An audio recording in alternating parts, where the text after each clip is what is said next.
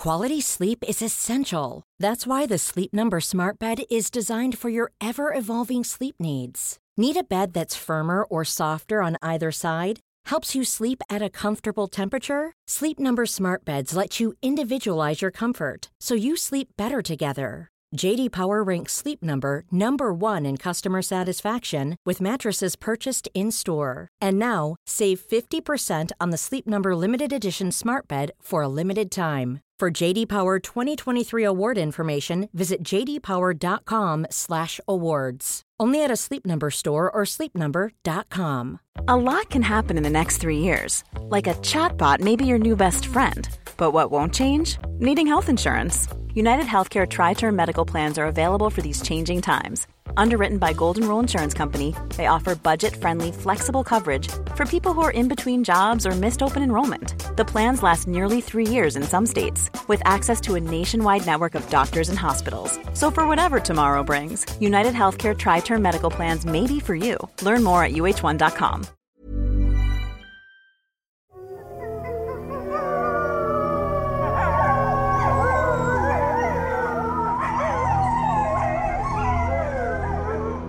In the 5th century BC, Herodotus alluded to men capable of transforming themselves into wolves.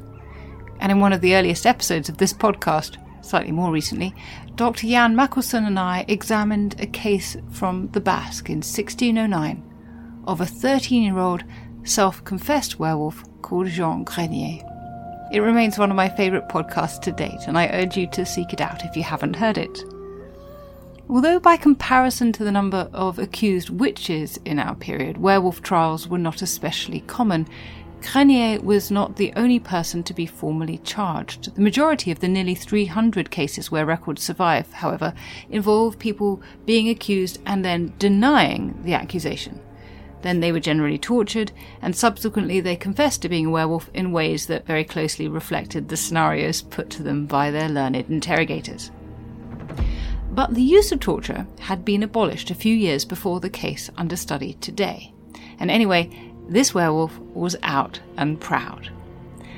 Today's case concerns a peasant in his 80s known as Old Tis, a shortening of Matisse, in the 1690s in Livonia, a region that now encompasses parts of Latvia and Estonia. Old Tis freely admitted to having been a werewolf, but his idea of what that meant was disturbingly different from what his judges at the district court of Wenden, today's Circis, 88 kilometres northeast of Riga, expected. The case is translated and printed in the book Old Tis, A Livonian Werewolf, a Classic Case in Comparative Perspective.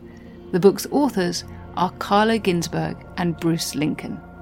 Carlo Ginzburg is Professor Emeritus at the University of California, LA, and the Scuola Normale Superiore di Pisa, and is famous for his books The Cheese and the Worms and The Night Battles, as they're given in their English translations, the latter about the Benedante, or the good doers, of northeastern Italy who battled witches at night.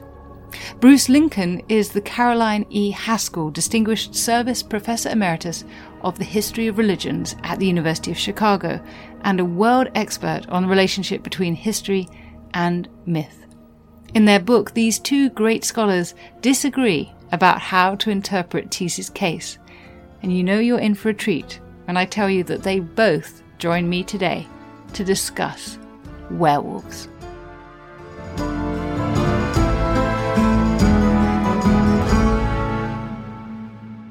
Well, it is a special night when I am joined by not one great scholar, but in this case two, Professors Ginzburg and Lincoln in alphabetical order.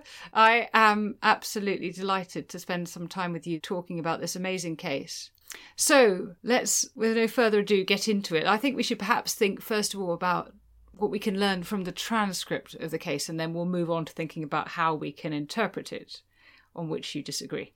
So, Professor Lincoln, please, could you introduce the case to us? Could you tell us who Old Tis was and how his claim to be or to have been a werewolf first came to the attention of the authorities? Old Tis is a Livonian peasant. He lived in what today is Latvia. was born early in the 17th century. We don't know exactly when, but toward the end of the century, he found himself in court. One of his neighbors, as he's waiting to testify in an unrelated law case, one of his neighbors expressed surprise that Thies was going to testify because he would have to swear an oath. And as this other witness says, everyone knows he's a werewolf and runs around with the devil. And how could he possibly swear an oath? At which point, hearing that is in progress reorients itself completely to focus on old Thies. And there follows an extraordinary exchange in which they attempt to convict him of werewolfery, which is a punishable crime, and in their mind is associated with a satanic pact in which the werewolves are instruments of the devil. And Thies insists that they have everything wrong and that they misunderstand this completely, and proceeds to instruct them. Yes, he is a werewolf. There are many other werewolves in the neighborhood, but in fact, they are enemies of the devil. And as he puts it, hounds of God. And each year, at certain appointed times of the year, they invade hell to do battle to recover the earth's prosperity, which has been stolen from them and their countrymen by witches and other servants of Satan, who are their mortal enemies. And when they succeed, there is prosperity. And when they are overcome in battle or time their invasion too late, scarcity and suffering follow. And the judges have never heard anything like this. And they call in the village pastor. They admonish Thies. They threaten him. They interrogate him. They drag out theological stereotypes to try to get him to acknowledge the enormity of his errors and sins. And he maneuvers with considerable skill, sometimes dissembling, sometimes ceding some ground, but always insisting on the central point that he is an enemy and not a servant of Satan. And at the end of this trial, the judges throw up their hands and they say, we've never heard such a thing. We don't know what to do. We better refer this to a higher court because it's beyond us. Technically, they need either a confession from him or concrete evidence of a satanic pact. And this trial happens to take place, I think, 7 years after torture has been forbidden. And as a result, they can't use the standard methods to extract the confession from him that they need. And he clearly knows that he will not be tortured. And that probably has something to do with the boldness with which he addresses them. But at some point, it's decided to take down a transcript of this trial, and it sat in the archives for 2.5 centuries and then was recovered. And it is surely the best testimony we have of what someone who felt himself to be a werewolf thought the experience meant. And he probably is the most adorable werewolf in the historical record. And it's simply a delight reading and watching him maneuver his encounter with the law. That's a wonderful introduction. Thank you. Professor Ginsberg, to pick up on the attitude of the judges, they seem to have been initially sceptical and they seem to have doubted the veracity of old Thies's claims. And they even, first of all, say they wonder if he's in full possession of his mind, and then they try to trap him. What do you make of their responses? There is something very important in this reaction of the judges vis-à-vis the confessions or the tales emerging from the defendant. There is a gap between the judge's expectations, the judge's stereotypes, and what emerges from the defendant's tales. So this gap is something which I also came across in the Friulian trials against the Benandanti. And I think this gap is very important because it opens a window vis-à-vis a layer of beliefs which are usually outside the historian's perception. So there is an anomaly. And I think that the debate between Bruce Lincoln and myself also shared a recognition of the anomaly of the trial. How can we interpret it? So there was a kind of shared judgment about the nature of the document and then diverging interpretations. I have been concerned with anomalies since the very beginning of my trajectory as a historian. The anomaly can be regarded as a local anomaly or maybe an anomaly pointing to a wider phenomenon which has been historically unavailable because it has been forgotten, destroyed, it has not been recorded by existing evidence, or it can be a complete anomaly related to an individual case. Now, this, as Bruce immediately agreed, is not the case with the Benedatti, because we have more than 50 cases in which there is a convergence starting from a common layer of beliefs. But in the case of Thies, it would be possible to argue that, in fact, this was an individual case, not only in terms of the recorded evidence, but also in terms of what he said. Thank you. That's very helpful. So let's drill down into a few more of the details that we learn from it before we get to think a little bit more about the interpretation. Of course, although we're always thinking about interpretation, really. But Professor Lincoln, some of the details that come out are fascinating. The location of hell, the gender of werewolves, how one becomes a werewolf, that sort of thing. Could you tell us a bit more about some of those things? First, we need to observe that Livonia was considered the classical home of werewolves in much the way that Transylvania serves for vampires. That we have numerous accounts of how widespread the phenomenon was, and 6 or 8 learned texts in which worthies of the church or of the university system express their views about the wildness of Livonia, as typified by the fact that there are numerous people who transform themselves from human into wolfish form, and then prey upon the livestock, raid the villages, steal beer, get drunk, break up things, assault individuals, and above all, steal cattle, horses, pigs, tear them apart, and feast on them in the woods.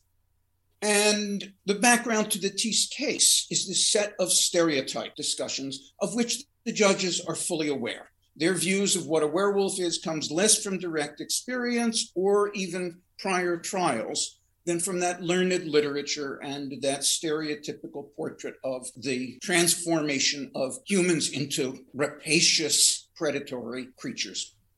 In the Thies case, he follows some of the stereotypes. At one point, he says that he was initiated into the band of werewolves by someone who gave him an enchanted drink. And when he consumed it, magic formulae were spoken, and he gained the power to change into a wolf. He also says that at one point that he puts on a wolf cloak that he was given, and that gives him the power to change into a wolf. On the issue of stealing livestock, something very curious happens. It's the first thing that the judges are interested in. And at first, Thies confesses, yes, he's done that. He's feasted on fat pigs that he and his fellow werewolves stole and so forth. But he turns the discussion away from that rather quickly. And he minimizes his involvement. He says, well, I'm not really very good at stealing animals. There are other fellows who specialize in that, and I don't have their skill. And after the opening 15 or 20 questions, he says as little as possible about the theft of livestock and changes from animals to agricultural products, which is not part of the stereotype at all. You don't find this in any of the learned literature. And the story he has to tell is that every year, witches, sorcerers, evil humans steal the earth's fertility and drag it down into hell. And there they deliver it to Satan himself, and they hold banquets and feasts in hell. And if nothing is done, the earth will dry up and lose all of the crops that make life possible. And it's against that possibility that he and the other werewolves invade hell. Now, describing the location of hell is also interesting and a departure from the stereotypes. He says he has to cross over a body of water, which some people who have read the transcript take to be the ocean or a large body of water or an imaginary body of water. But in fact, he specifies with precision, it's a swamp 2 kilometers from his home. And the swamp borders on the estate, the castle of the chief judge in the trial. And Thies says, the gates of hell are right on your property, your honor. And most people can't see it. You need special powers to know where to locate it. But when we invade hell, we go to your home underground, and that's where Satan lives with all of his minions. The largest anomaly is the werewolves are the heroes and not the villains of the story as he tells it. And that's antithetical to everything the judges believe, everything the church teaches, everything you find in the learned literature and the stereotypes. But by way of details, he describes Satan's dwelling, and hell differs from the stereotypes. It's not a realm of fire. It's not a realm of punishment. What it is the storehouse of the local lord. And the devil and his witches are dressed in the same clothes that the ruling elite wear. And Satan is identifiable as a German landlord. Now, to appreciate that, you have to understand that Livonia is the last piece of Europe converted to Christianity. It's converted by force by the Teutonic Knights 400 years before this trial. And the German invaders established themselves as the ruling elite. They hold all of the political offices, all of the church offices, and they maintain rights over livestock, land, and all the valuable property. They are a dominant force at every level. They dress differently, they speak differently, they make and enforce the laws, they teach the theology, and they tell themselves that the local peasants have only converted superficially.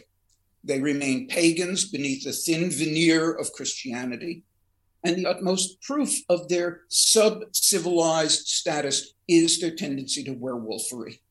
And so every trial for witchcraft or werewolfery reinforces the need for them to remain in power and finish the job of converting the heathen and civilizing this backwater. And to think of the peasants as potentially turning into wolves is a way of talking about them as less than human and extremely dangerous, uncivilized, wild beasts who need a firm hand from above, from the ruling elite.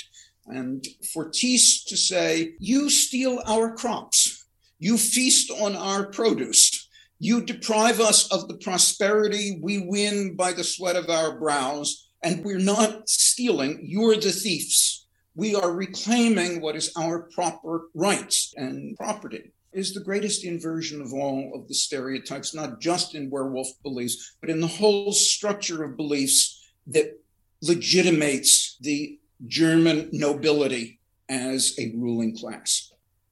Okay, I'm going to come back to this idea about power relations and ask you a bit more about this in a second. But I want to just ask you one more detail, which is about a peasant, apart from Thies, who's mentioned in it. I mean, there are several, but one is called Gurion. What happens with and to him?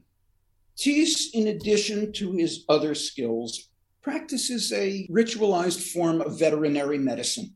People whose animals have problems come to Thies to obtain from him charms, blessings, protective action, herbal medicine to set things straight. And Gurion is one of his clients in his practice as a healer. And toward the end of the trial, as the judges become more frustrated with their inability to get a satisfactory confession from Thies, they turn to his healing practice rather than just his werewolfery. And there he does acknowledge that, yes, people come to me, I say some words over bread and salt, and, I invoke some spirits and I'm able to help them. And the question of how much he's paid for this arises, and he sees a trap and he fudges the issue and tries to make it entirely benevolent. And Gurion, as one of his clients, is dragged in to verify the account that Thies has given. And Gurion is frightened of the judges in ways that Thies is not. And he sees the possibilities of punishment and real disaster for his place in the community and maybe his physical safety. And so Gurion is willing to make confessions that Thies will not. And the court convicts him and instructs him, these are terrible pagan practices, you have to desist. He says he won't do it anymore. They sentence him, I think it's to 10 or 20 lashes to make an example of him. And the court seizes Ungorian as an opportunity to assert its power and its dignity and its ability to define the parameters of the situation. And they salvaged something with Gurian that they're in danger of missing out on. Tis, we're told, has been charged as a werewolf once before, and the court there, according to both him and witnesses, laughed when he described more or less the same story he told in this court. The response of the judges was to take it as something of a joke. They released him without any consequences. And this court says, as a result of that, he was idolized by the peasantry, and that he had escaped from the court. He had told his truth. He had suffered no consequences, and his fellow peasants marveled at what he had accomplished. This court is very cautious not to repeat that set of events. That was all really interesting stuff. Let's have a think with Professor Ginsberg now about how you have understood this, because one of the key things that's come out is this idea that Professor Lincoln's introduced, in that it was not in the nature of werewolves to do evil. This is what Tis is arguing, that they do good, that they are hounds of God. Can you explain that idea once more again about raiding hell and what sort of function their labours serve, I suppose? Well, first of all, let me say how I came across Tis' case. I was working on the Friulian phenomenon, meaning the Benandanti, and they say that since they were born in a call, they were able to fight in spirit against the witches for the fertility of the crops. So, according to the judges, the Benandanti were witches. That is, say that they were counter-witches. Now, at the very end of my research on the Friulian phenomenon, I came across this case, and I thought there was a strong similarity, notwithstanding the difference of the contexts, between this case and the Friulian Benandanti case, insofar that there was in both cases a devilish stereotype which was contradicted by the defendant's reactions. And in both cases, Benandanti and Tis were fighting against the witches for the fertility of the crops. Now, in my book, I suggested that there was a morphological similarity, a similarity in terms of forms, which I was unable to explain in historical terms. And in fact, after having written my book, after many years, I started a new research, which had an outcome, another book, which was called in Italian Storia Notturna, and in English, Ecstasies, a deciphering of the witches' Sabbath. Now, I never worked on the context in which Tis made his confessions, in quotation marks, actually, let's say, tales or whatever. And so I learned a lot from Bruce Lincoln's approach to this case. But as I said at the beginning of our conversation, I agreed with his approach, but he disagreed with mine. And that was a very interesting asymmetry. And from that asymmetry, the conversation which is put at the end of our book started. So, in my view, this divergence has a deep methodological implication, meaning the relationship between morphology and history. I used morphology as a tool in order to advance a historical argument, but I did not focus on the specific synchronic context, as Bruce Lincoln did. That's the reason why I learned so much from his approach. On the other hand, I think that Bruce Lincoln in his approach, in a way, marginalized the diachronic element, meaning the fact that some crucial details in these tales were not isolated. They were precedents. So we have other accounts concerning Baltic countries, concerning werewolves, in which they were regarded as enemies of the witches.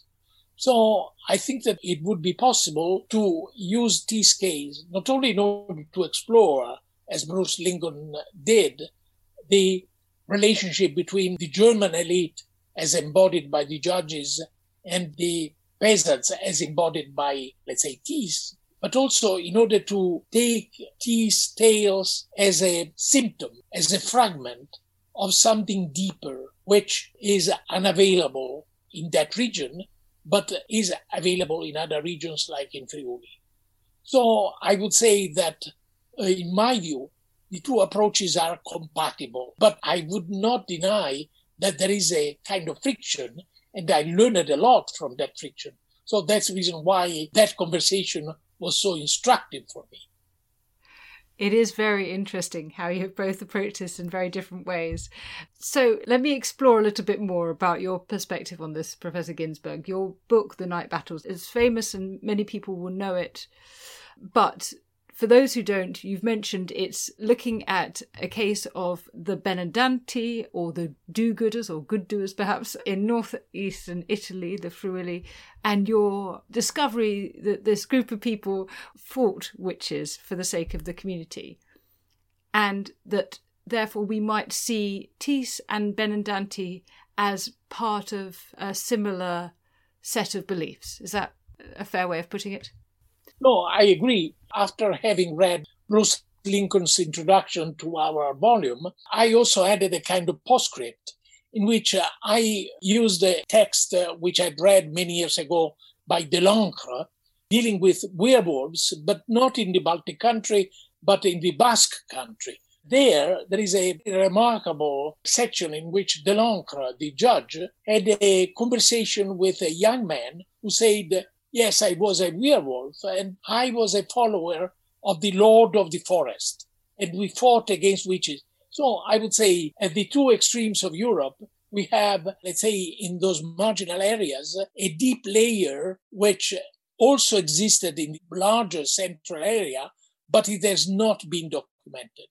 And so we can use that comparison between Basque country and Baltic countries in order to argue, well, there was a deep layer behind the devilish stereotype of werewolves, in which werewolves were not, according to the peasants, on the devil side, but they fought against witches for the fertility of the crops. And I think that in a way, in a rather central area, we have an extraordinary documented series of trials in which, as I remarked at the beginning of my intervention, there was a gap between the judge's expectations and what the Benandanti said.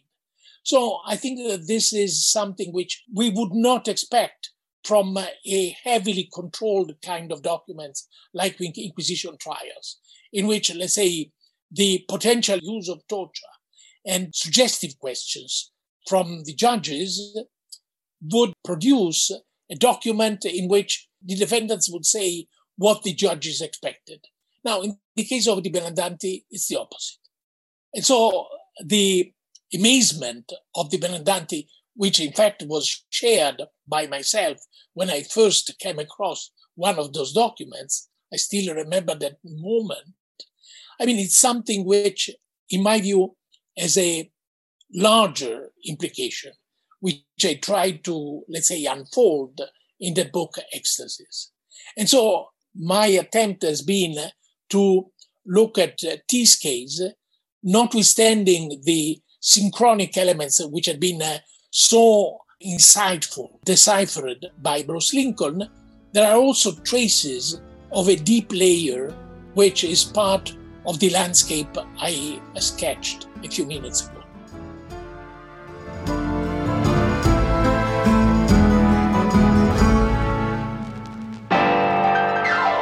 Did you know that the earliest condoms were made of animal guts and they were designed to be reused? Or that beans were once considered to be an aphrodisiac?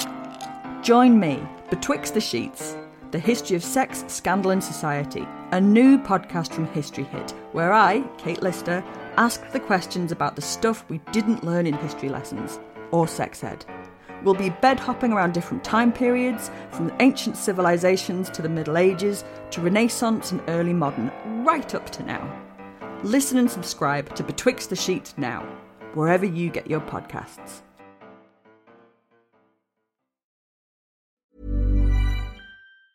Ryan Reynolds here from Mint Mobile. With the price of just about everything going up during inflation, we thought we'd bring our prices down. So to help us, we brought in a reverse auctioneer, which is apparently a thing.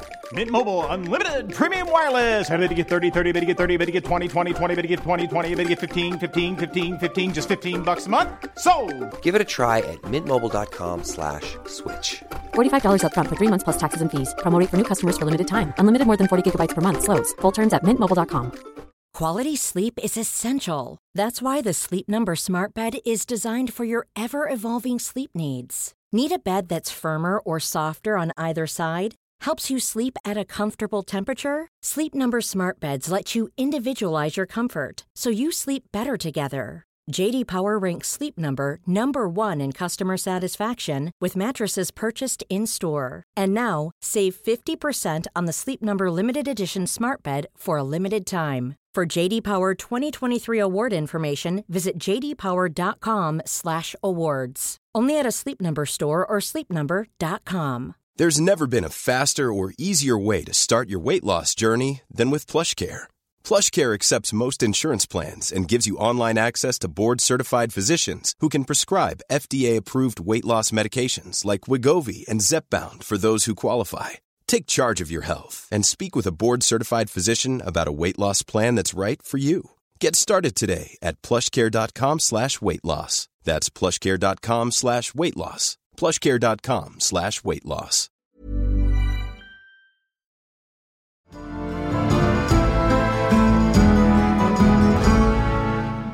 So, would it be correct to say that your conviction is that Tis and the Benandanti were survivors of an ancient agrarian cult that involved shamanistic, ecstatic experiences and survived in these areas like Friuli and Livonia because they were on the periphery of Europe? Is that to state it correctly? Yeah, this is the argument I put forward, although, the word cult should be looked at more closely because we are confronted with the old dichotomy between myth and ritual. So we cannot argue that there were actual battles between Benandanti and women or men supposed to be witches or wizards. Certainly, the Benandanti say that they fell into ecstasy, and so they fought in spirit against the witches. And so I would say we are on the side of myth.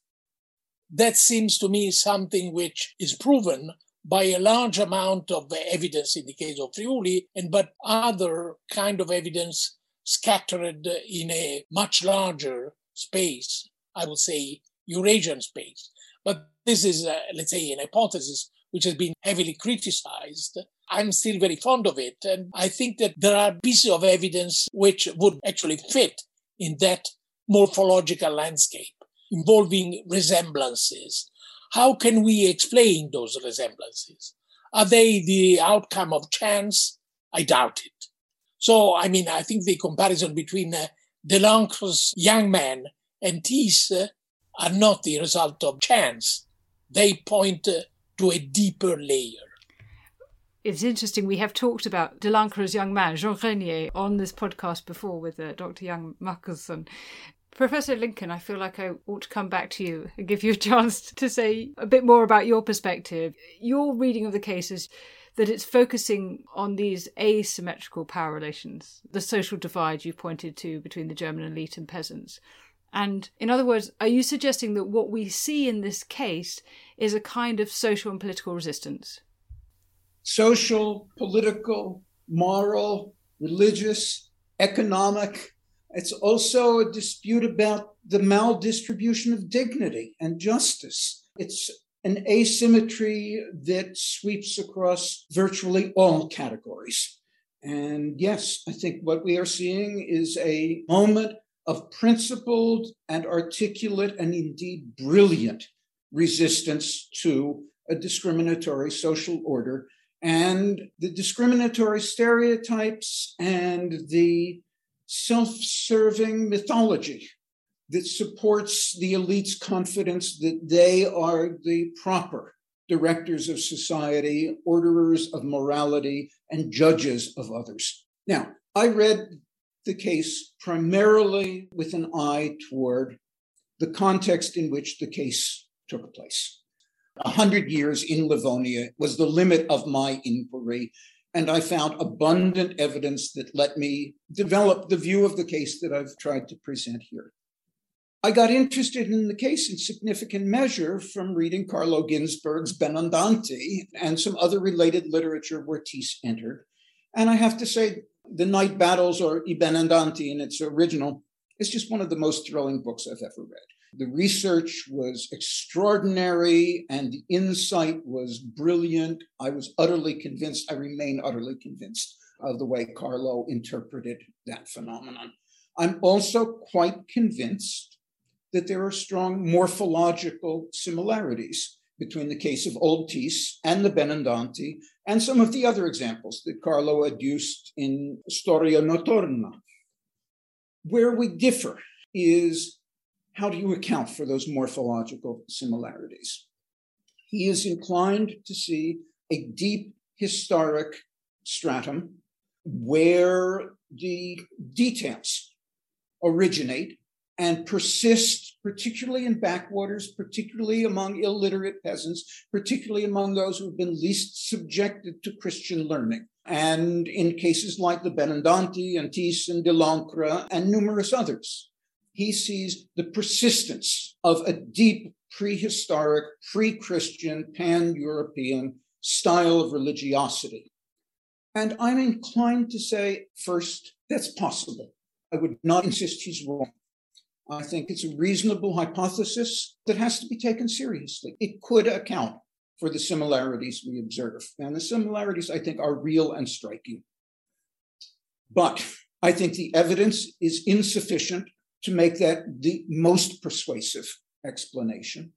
I think the differences between these various examples tend to get minimized in an attempt to build the argument that they all are survivals of the same originary style of religiosity.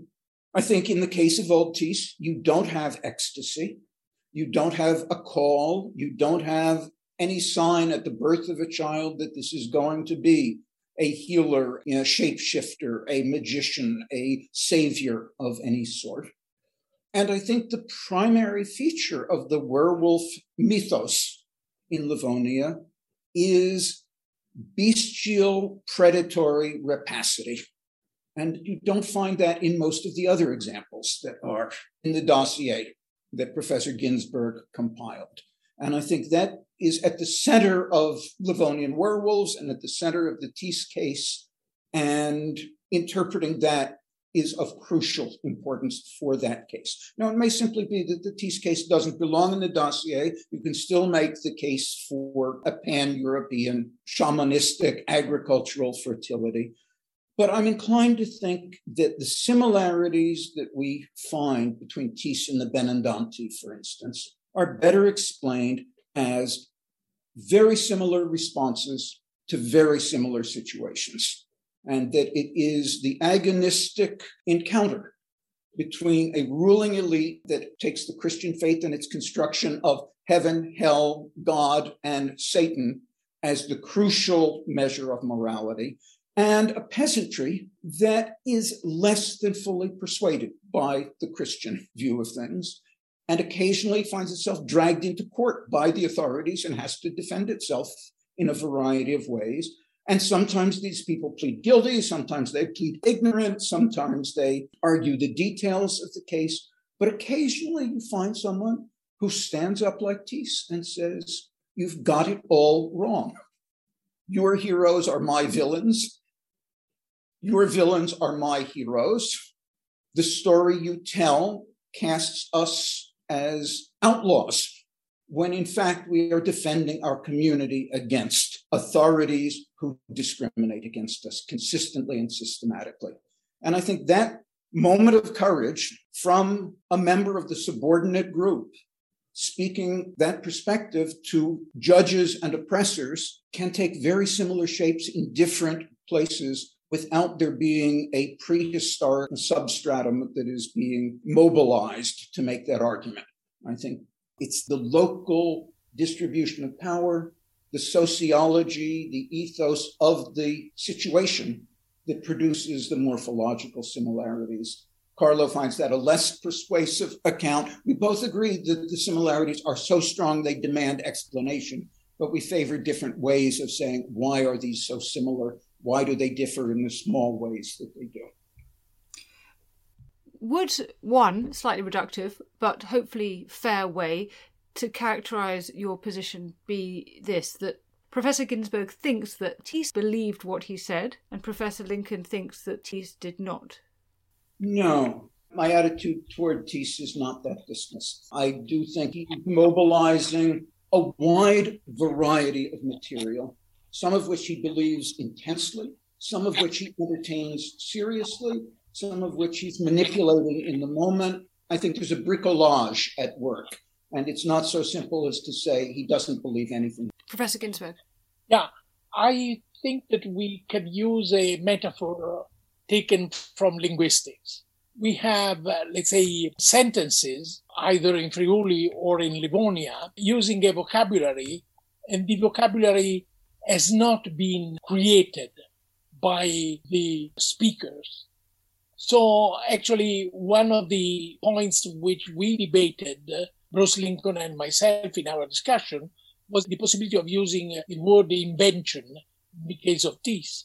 So I think that even if Thiess did not believe in what he said as being related to an inner experience, which was apparently the case of the Benandanti, he was using a vocabulary which was not, let's say, his own invention. It was taken from a pre-existing vocabulary which can be used by historians in order to detect traces of deeper layers which had not been recorded. This is probably the divergence on which Bruce Lincoln and myself have been discussing.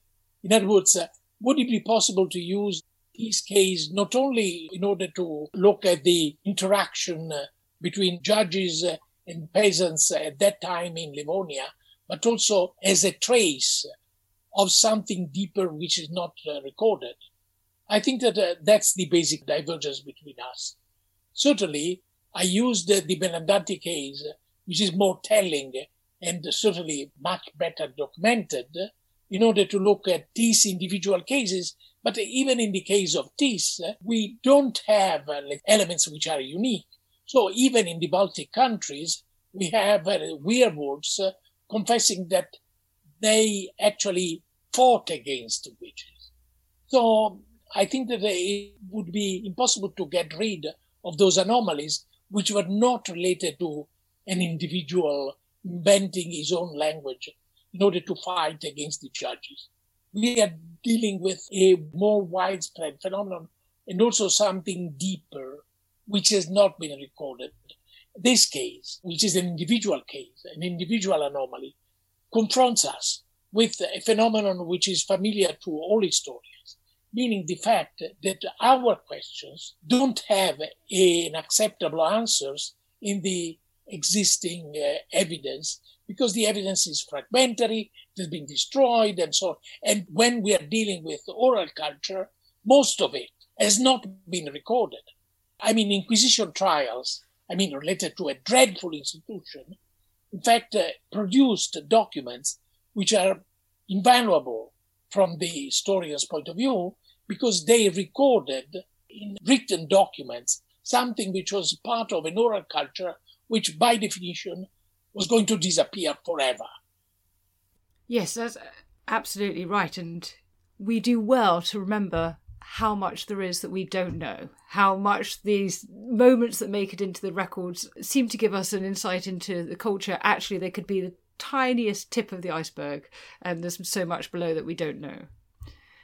So may I ask on a further point then, this is to Professor Lincoln. You mentioned how the peasants had idolised Thiess for getting away with it, as it were, last time. And it seems like that was a sort of key to it. And there was another section of the trial where the judges and Thiess discuss how he and the other werewolves ate their food, whether raw or roasted. And when I read this the first time round, I thought they were just trying to catch him out. But you point to this as a key marker for them of the bestiality or otherwise of werewolves. Could you explain your thinking on that, please? It's a very intricate moment in the transcript where the questions get very short and the answers get very short. And there's a certain amount of tension in the exchange between Thies and the judges.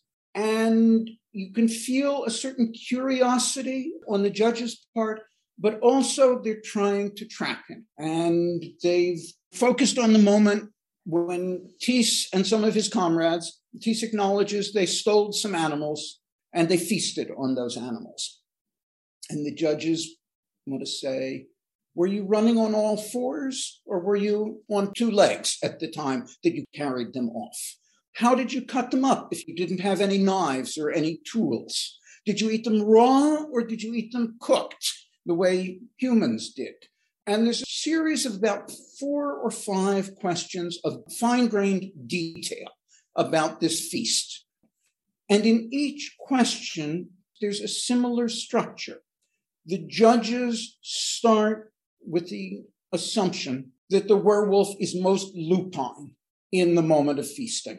You know, these creatures that mediate between human and wolf shape are in their most wolfish moment when they're eating. And at each juncture, Thies corrects them and says, no, it wasn't like that.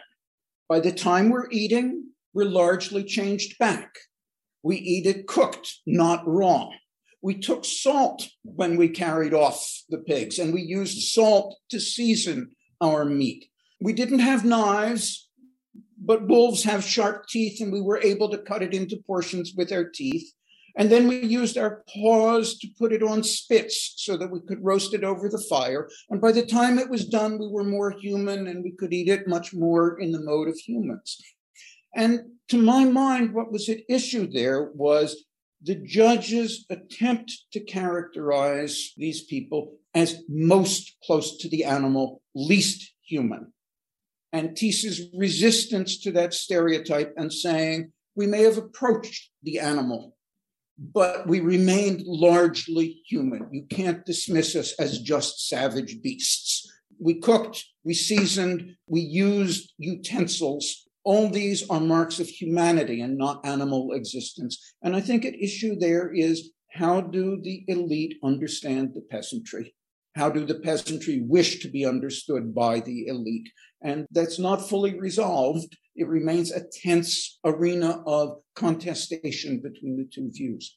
Yes, so Professor Ginsberg, you've expressed a way in which you feel that your interpretations might not be mutually exclusive.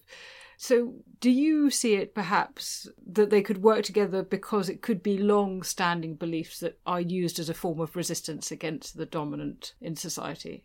Yes, in fact, I don't think that our interpretations are mutually exclusive. What Bruce Lincoln said in his latest intervention is something which I find completely convincing. It's a very perceptive reading of the trial.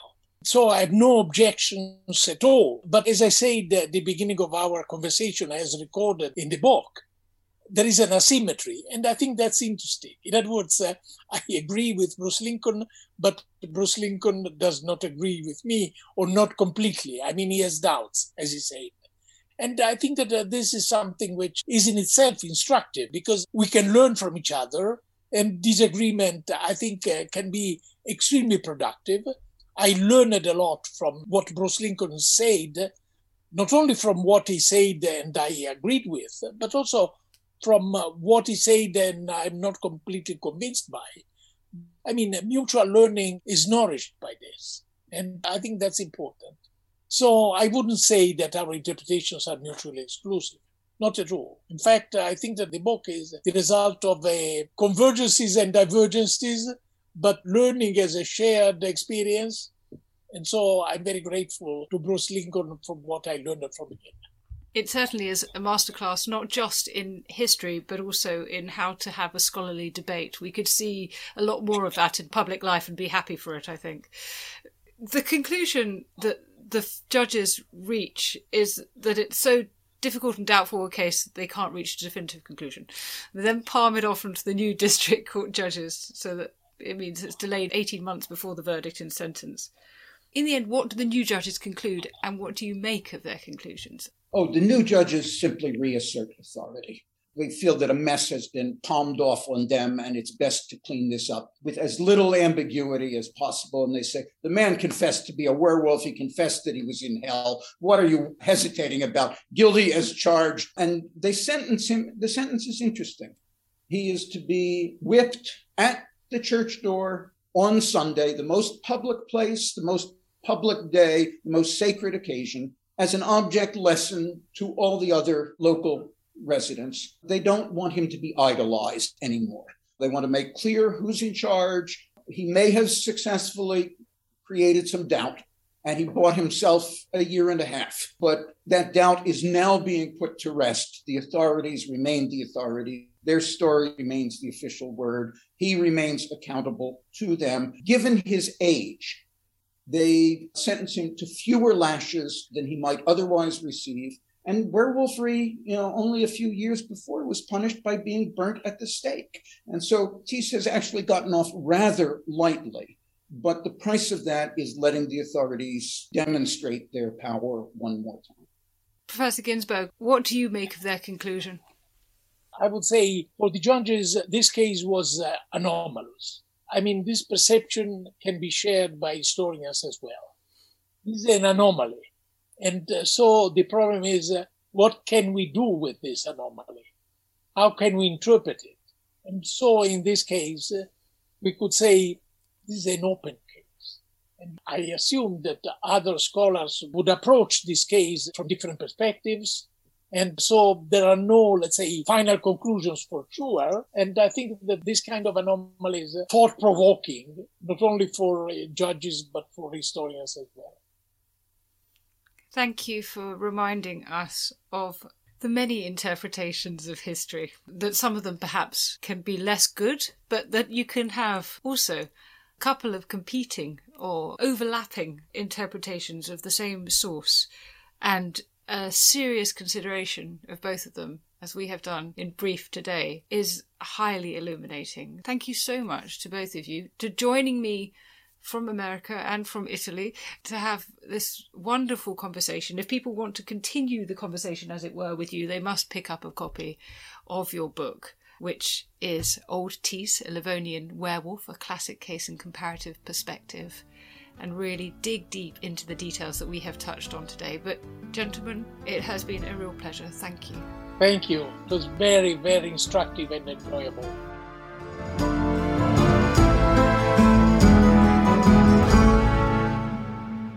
And thank you so much for listening to Not Just the Tudors. Take a moment, if you would, to rate the podcast wherever you listen to it, including on Spotify. It really helps new listeners find the show, and we want to spread the Tudor and not just the Tudor love. And you can also have your additional weekly booster jab with our Tudor Tuesday newsletter, with news of History Hit's best podcasts, articles, and films. Find out more at historyhit.com. History is full of extraordinary people, the Tudors being just a handful. In my latest film on History Hit, we meet Bess of Hardwick and go inside the incredible house that she built, a house that defines the elegance and grandeur of the Elizabethan age, a house fit for a woman who climbed to the top of the Tudor social ladder. To find out more about the life of Bess and many more fascinating figures from the past, sign up via the link in the description with the code TUDORS for an exclusive discount.